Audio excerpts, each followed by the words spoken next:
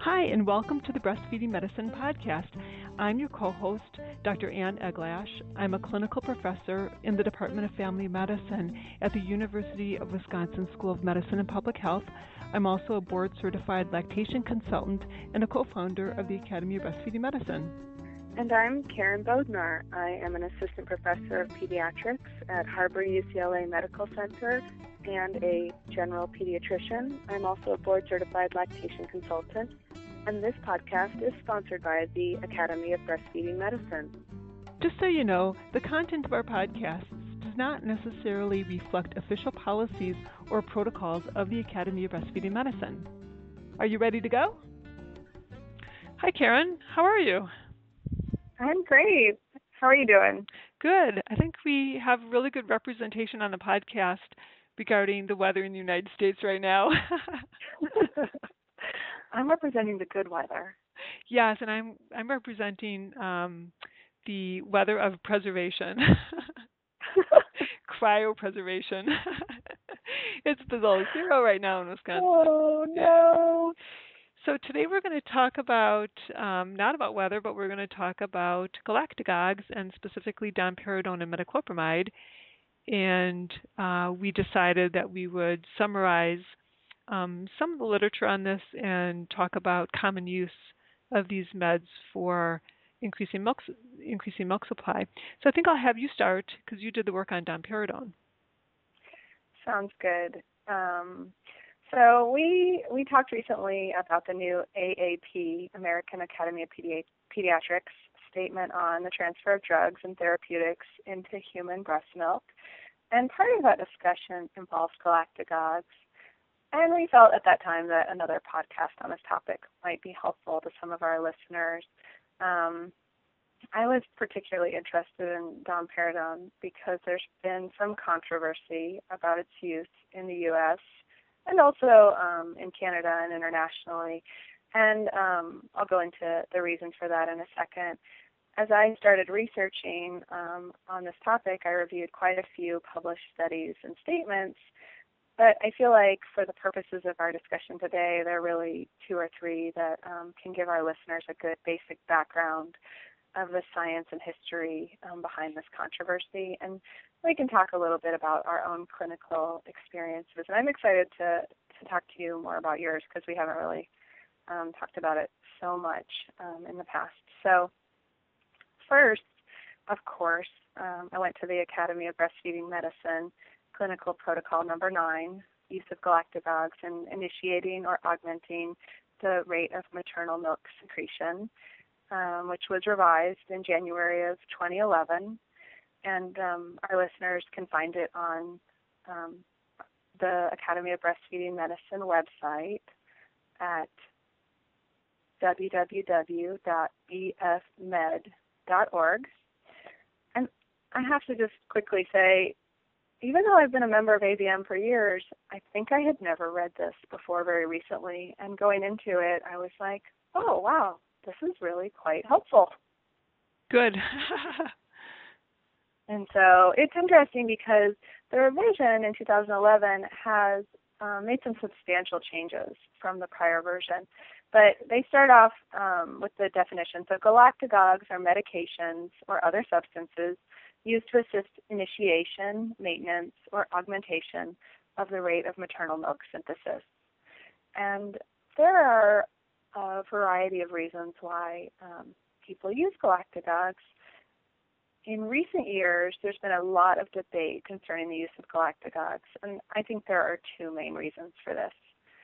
One is because most problems with milk supply that I encounter in my daily practice are due to poor management of breastfeeding that occurred prior to when I encountered the patient. And often those problems can be corrected by increasing the frequency and effectiveness of training the breast. And a lot of people who've gotten into the debate about galactagogues are worrying that galactagogues are being used without addressing those underlying problems. Agree. And then the other reason for the controversy is really that few strong studies on the use of pharmaceutical galactagogues have been done. There aren't very many, double-blinded studies, as we like to say. And I think there was a Cochrane review recently that showed that there were just 2 controlled double-blinded studies having to do with domperidone, and we'll talk about those in a second. And because there isn't very good evidence, and there are some potentially significant side effects, as well as some warnings that have been put out by the U.S. and the Canadian government about galactagogues, there's been some heated debate about this. Do you find that to be true when the subject comes up? Well, I think that people don't know much about it, and so the controversy, I don't feel like there is I think there's a controversy in the literature, like what we see in the protocol, but I think that your average clinician is like, yeah, domperidone, and your average patient is like, yeah, domperidone.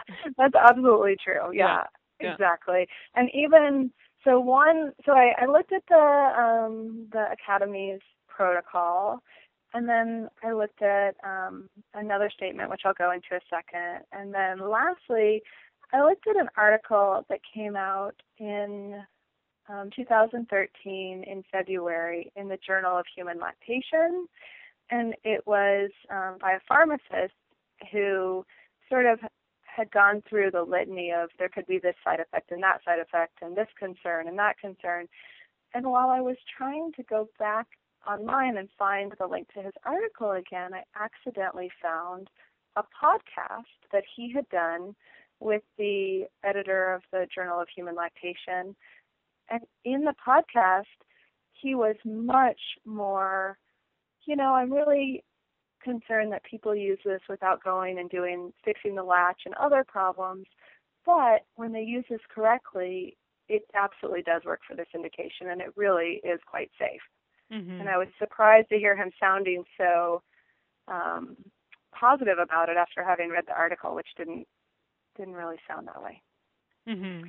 So this goes to the fact that when people use domperidone for increasing milk supply, it is what's called an off-label use in most countries. And for people who don't know, that means that this medication was initially approved for treating gastroesophageal reflux and other upper intestinal motility disorders, and it just happened that as a side effect, they found that it increases milk supply in lactating women. And it was never thoroughly studied and evaluated and approved by the U.S. Federal Drug Administration for that reason. And so some people are concerned because it wasn't approved for that use. When you're trying to understand domperidone, it's helpful to remember that human milk production it's a complex physiologic process involving physical and emotional factors and the interaction of many hormones. And obviously prolactin is one of the main players in that. And domperidone is a peripheral dopamine antagonist, which means that the pituitary, which produces prolactin, its release is inhibited by dopamine. And when you give domperidone, it blocks certain dopamine receptors, and as a result, the anterior pituitary secretes more prolactin. Prolactin is really important for milk secretion, but the science behind this is further complicated by the fact that there isn't necessarily direct correlation between a mom's serum prolactin level and the volume of milk that she produces.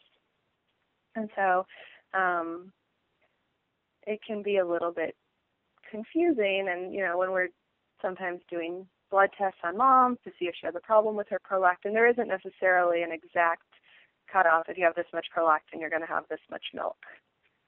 Right. That being said, there are some studies that show that giving this medicine increases prolactin and it increases milk supply. Mm-hmm. So it has been shown to be effective. And then some of the further debate has to do with knowing what really is the best dose and timing for giving the medication. And there's some difference in how different people practice. Right. The other sort of part of this debate, which I think has been in the literature and for a lot of people hasn't seemed to be really relevant to our patient population, is some concern about side effects that were attributed when domperidone was given intravenously in high doses to some very sick elderly patients.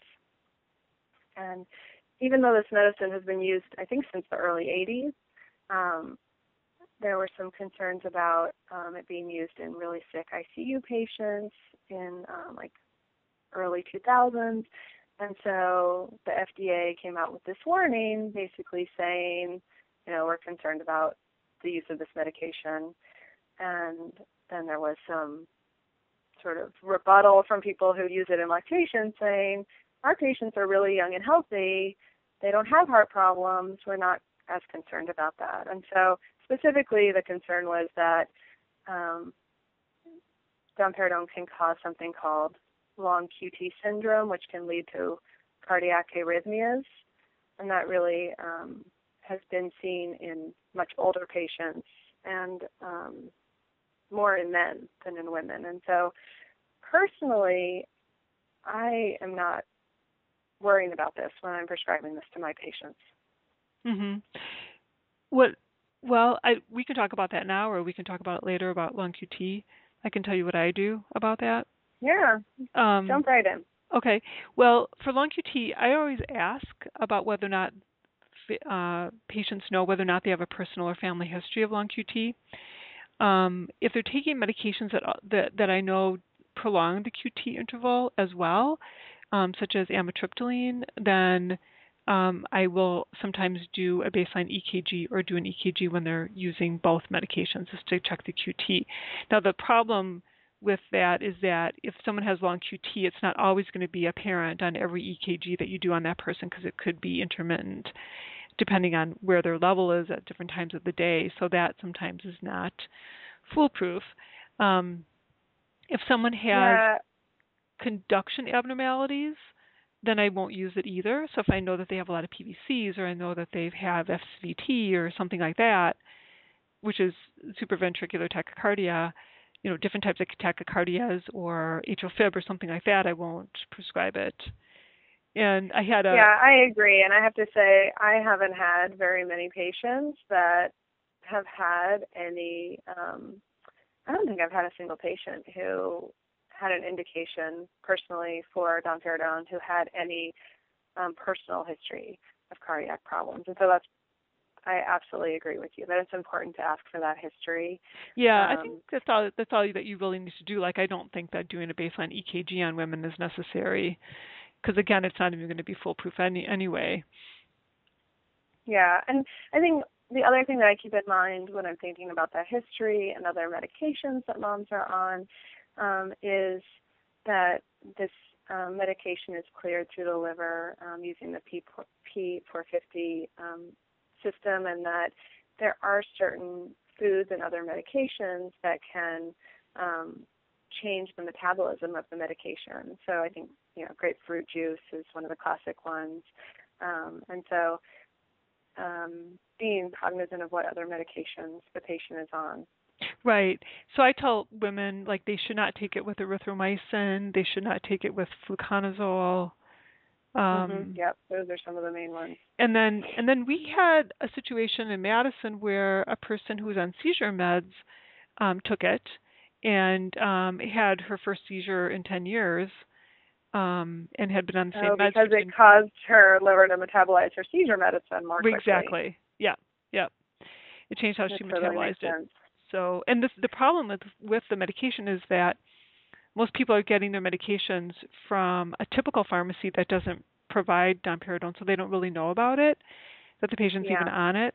So what I tell patients is that if they're going to be on a new medicine, to contact their compounding pharmacy, at least, for those people that live in the United States, to contact Yeah. the pharmacy to have the patient make sure that she's talking to that pharmacist about what meds are on, because the pharmacists who dispense it are going to be much more knowledgeable about the drug interactions or have access to a database that people in this country don't. Like Hippocrates doesn't, that we use in the United States to look for drug interactions, doesn't have domperidone on it. Oh.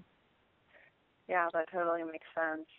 Yeah. I don't use Hippocrates very much because it's not fantastic for weight-based dosing, I find. Mm-hmm.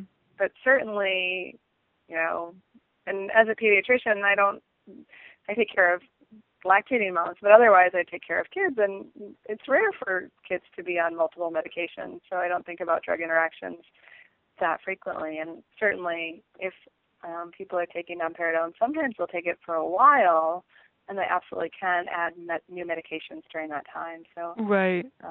Helping them to remember to contact the pharmacy or to call me if they have questions, and I can try to track down answers for them. Right. Can certainly be helpful. So the other, I'll probably circle back around a little bit to the protocol in a second, but the other document for people who want to learn more about domperidone that's really useful is to read the consensus statement on the use of domperidone to support lactation, which was published by OCA in May of 2012, and it was by Flanders et al. And this is a statement that was put out by a number of physicians and endorsed by a bunch of different physicians and organizations, sort of talking about the use of domperidone and sort of the history of how it was initially, it was used in the United States for GI disorders, and then because of some of the problems with cardiac arrhythmias that occurred, it was there was a warning put out by the FDA in 2004 that I had alluded to, and how there are some physicians who had petitioned for domperidone to be granted orphan drug status in 2011. And I had heard that prior to preparing for this, but to be honest, I didn't know exactly what that meant. And so I went and found out that it means that it isn't necessarily, so domperidone was given this orphan drug status a couple of years ago, and it says that this drug is used for the indication of it's hypoprolactinemia. When you actually go into the FDA website and read it, moms who are needing help with their milk supply for one reason or another. It's not exactly very specific, and it is not stating that the drug is approved for that use. It's saying that it can be studied for that use, and it's orphan drug status applies to conditions, this is just their definition, in the United States that have 200,000 cases or fewer. And it isn't saying that it's been approved for this indication, just that they can use it to study whether or not it's effective for this condition. And the reason, part of the reason for doing that is that there is a larger study being done right now than was done previously. So prior to 2012, there were only 2 well-designed, randomized, placebo-controlled, blinded studies. And together, they had less than 80 subjects. And when those studies were done, they were placebo versus domperidone 10 milligrams 3 times a day for 1 to 2 weeks. And both of these 2 studies were done in preterm, in moms who were nursing preterm babies, 31 weeks or less. And they both showed an increase in milk supply in the moms who were using the domperidone. but the studies didn't have a sufficient number of participants to prove that it was the medication rather than chance that caused the increase. And that has to do with power of studies. And while it's really interesting to read, it says, while the results were clinically significant, they weren't statistically significant. And so they're essentially now doing a multi-center randomized trial with over 500 subjects called the EMPOWER, EMPOWER study, which is going on right now, which is hopefully going to give a final answer on the statistical significance of using this, even though I think that we have had our own anecdotal experiences. It's really important to have that trial done. Right. And hopefully they'll come up with identify some subgroups that respond better than others, because I think that's really the information that we need. There are many moms who will say they don't respond, and then some moms who say it's a miracle. I have all this milk. Yeah. One of the third studies did sort of show that there are responders and non-responders, but it hasn't been well defined.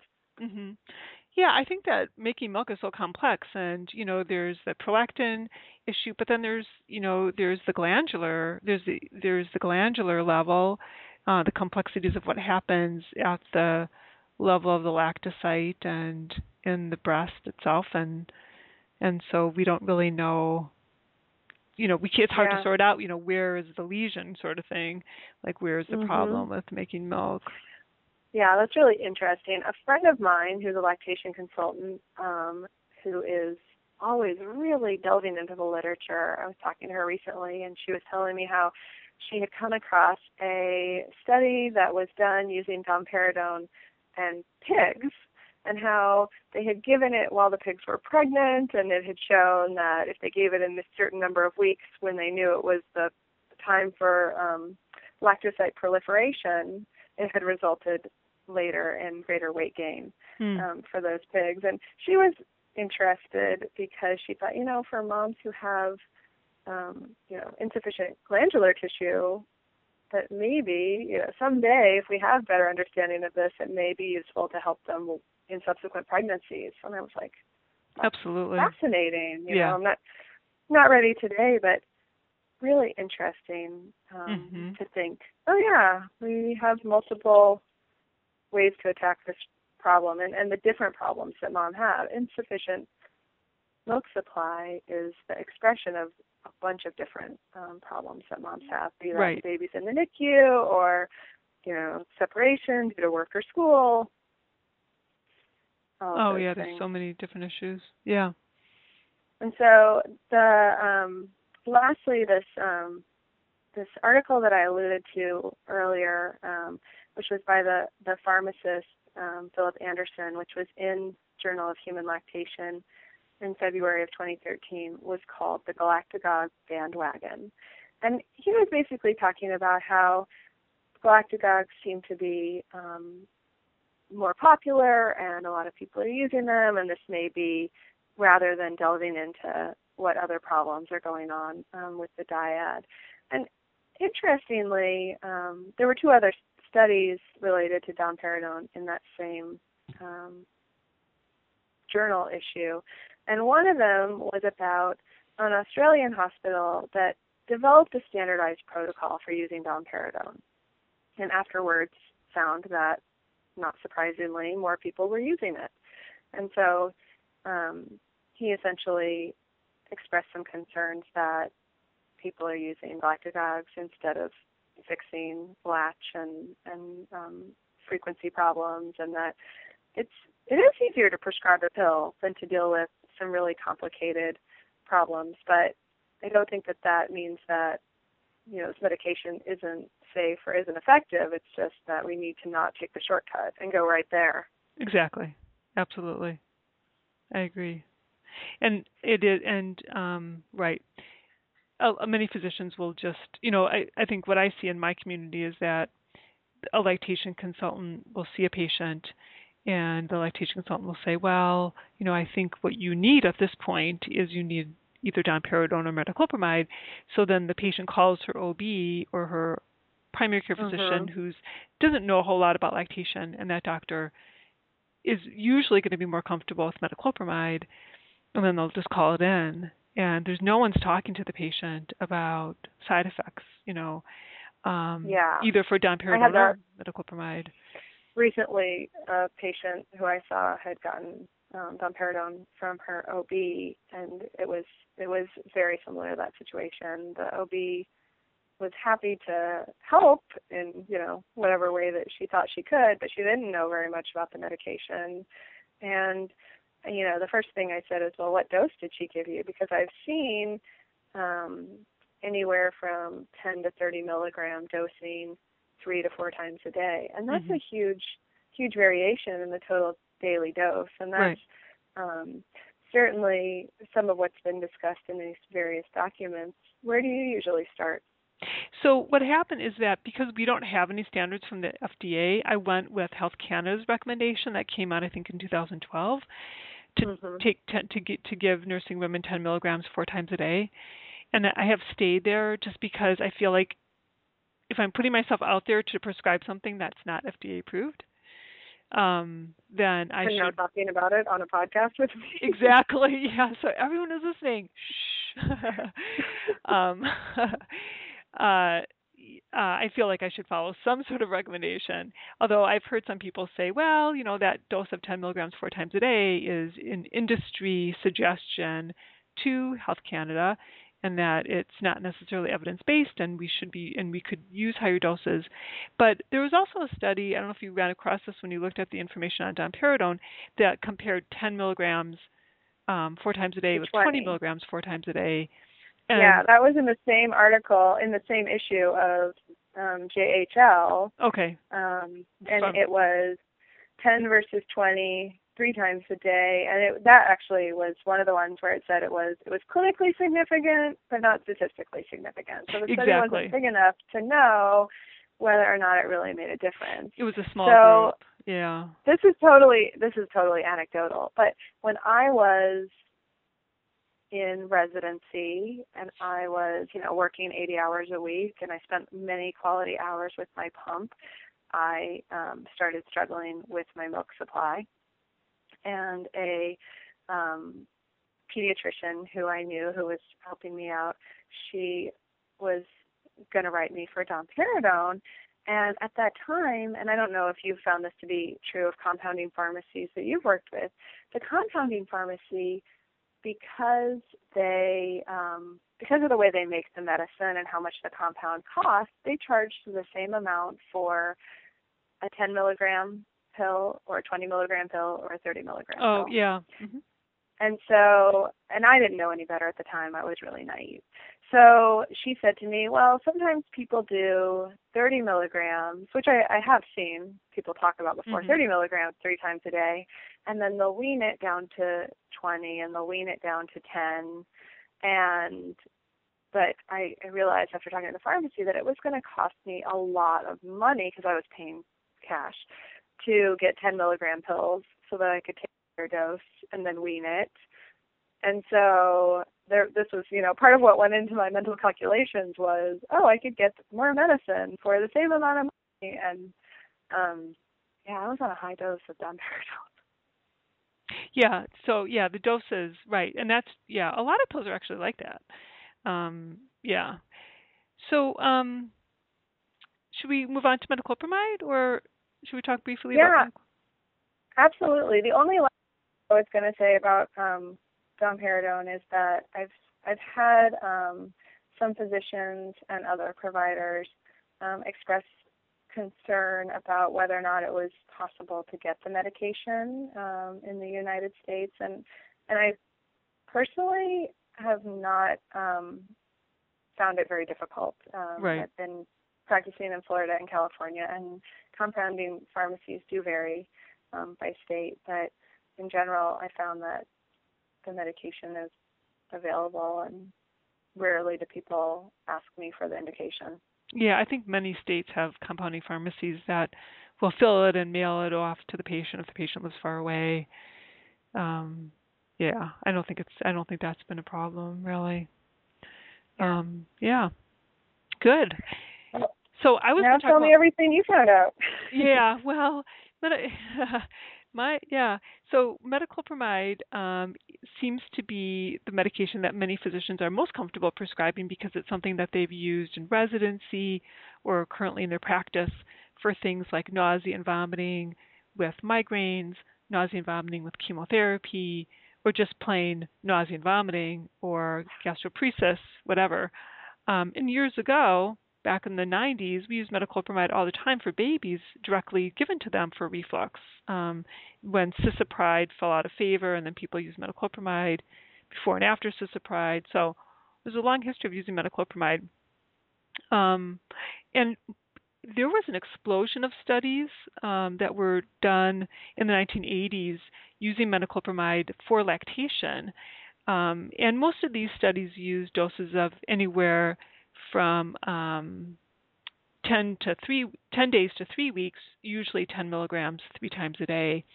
And almost all of these studies had fewer than 30 subjects until there was just one recent randomized controlled trial that was done within the last 5 years that compared metoclopramide and domperidone.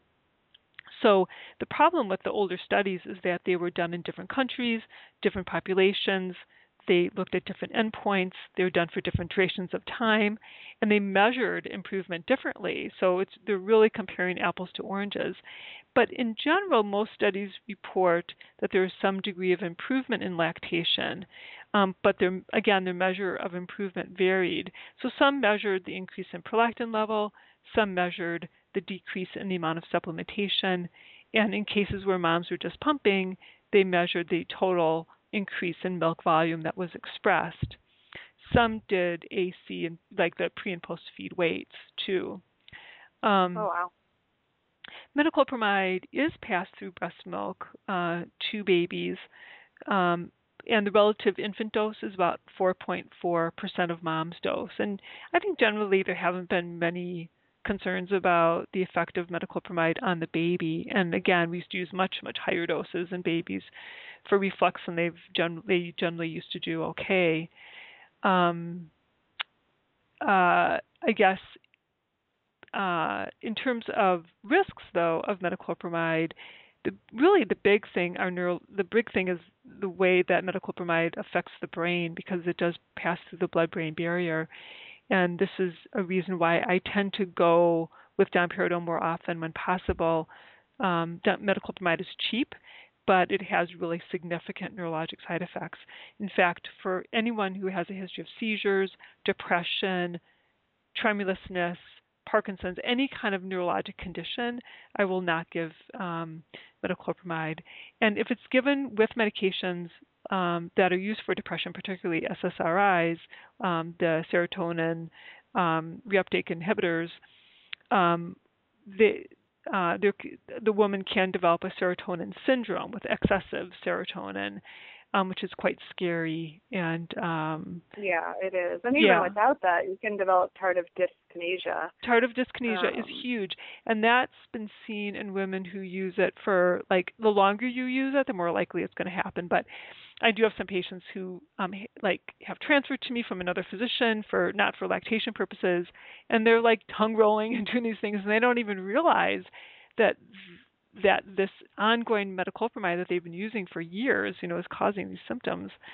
Wow. So other side effects besides that terrible tardive dyskinesia are, of course, depression. But a lot of women will complain that they just feel kind of dizzy and tired and tremulous, and they can also have something called bradykinesia, where they just move more slowly, so that you almost like induce a Parkinsonism in some of these women. So I agree with you. It's not my favorite, and I would never give it to anybody with a history of depression or neurologic problems. Right. So sort of getting back to that one randomized controlled trial that was done not too long ago, that was done in a NICU where they took 80 moms, and the moms were randomized to receive either domperidone or metoclopramide. And for each medication, it was 10 milligrams 3 times a day. And they only gave it to moms who were already expressing a pretty good amount of milk. They had to be expressing at least at least, some degree of milk to get it, but they were not making enough milk to meet the requirement of 160 ml per kilogram per day for their babies. So there were these goals that were made for these moms. And so what they found is that each of the medications increased the milk supply. So women who received domperidone had a 96% average increase in milk supply, and 93% increase for moms who took 96% increase in milk for those who took domperidone, 93% increase for those who took metoclopramide. So the difference was, really not very much at all between the two. So they both were effective. And what I found most interesting about the study was really not so much that it worked, because I would anticipate that for NICU moms, these medicines probably work pretty well because they're separated from their babies, and so they're more challenged with getting their prolactin levels up with just pumping. But the side effect, the rate of side effects, because the rate of side effects on metoclopramide was documented as only about 10%, which I thought was really low compared to what I see clinically. And it was about 5% for moms who were on domperidone, and the side effects on domperidone were headache, loose stools, mood swings, and dizziness. So, what I do clinically is I sort of read the riot act to women about domperidone and metoclopramide when we're making a decision that this is something that we could move forward to, and make sure that they totally, it's total informed consent. And I find that most women who choose metoclopramide will choose it first because of the cost. And if they are the kind of people that say, you know what, I can take like any kind of medication and never notice like major side effects in my brain, then I'm more willing to give them that than if they say, yeah, I'm kind of sensitive to meds. Then I'll usually say, no, it's not, I don't feel comfortable. And certainly if they say anything about depression, OCD, anxiety, seizures, any kind of neurologic thing, it's like there's no way I would even put, pen to paper and give them a prescription for it. Because, I agree with you. Yeah, the way I feel about it is just like do no harm. So even though there are these whole ranges of dose of domperidone, where you read people saying, some doctors in Canada will say, well, I use 20 or 30 milligrams, 3 times a day, and it's been fine.